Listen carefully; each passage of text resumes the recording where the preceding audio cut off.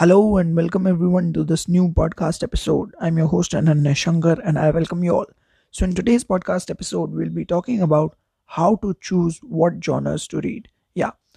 So while selecting a particular book or a novel, I keep certain things or key pointers in my mind, which are skills, future prospects, courses, and my career.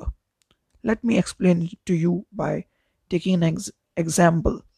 So, I am currently a law student in my second year of law school, 5 years BA LLB course.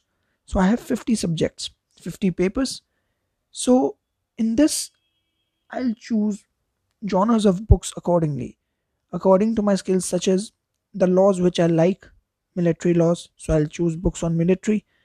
I'll choose novels from future prospects, the fields which I want to practice in, medical negligence, books on, your favorite legal personalities such as Fali Nareem and Ram Jethmalani, books on, courses such as data privacy laws, IPR books.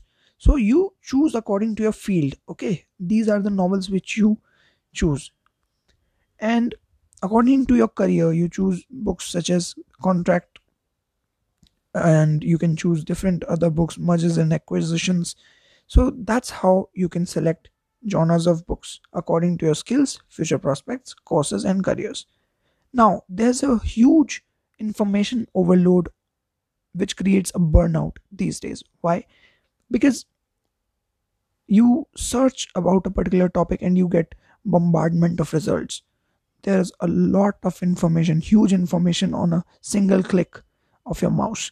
So this kind of information overload sometimes, makes you feel burned out, because human brain doesn't have capacity that much to, absorb all the information that is present nowadays.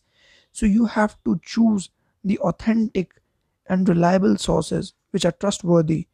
Okay, so uh, so that you can, absorb little, but the effectivity of your absorption must be better. So this is the thing which I wanted to convey you all in this podcast episode. So this was a short and crisp, yet valuable podcast episode. I hope you liked it, and if you did so, check out all the links in the description and do connect with me. Thank you so much. I'll see you in the next one. Till then, take care of yourselves, and I'll see you. Bye bye.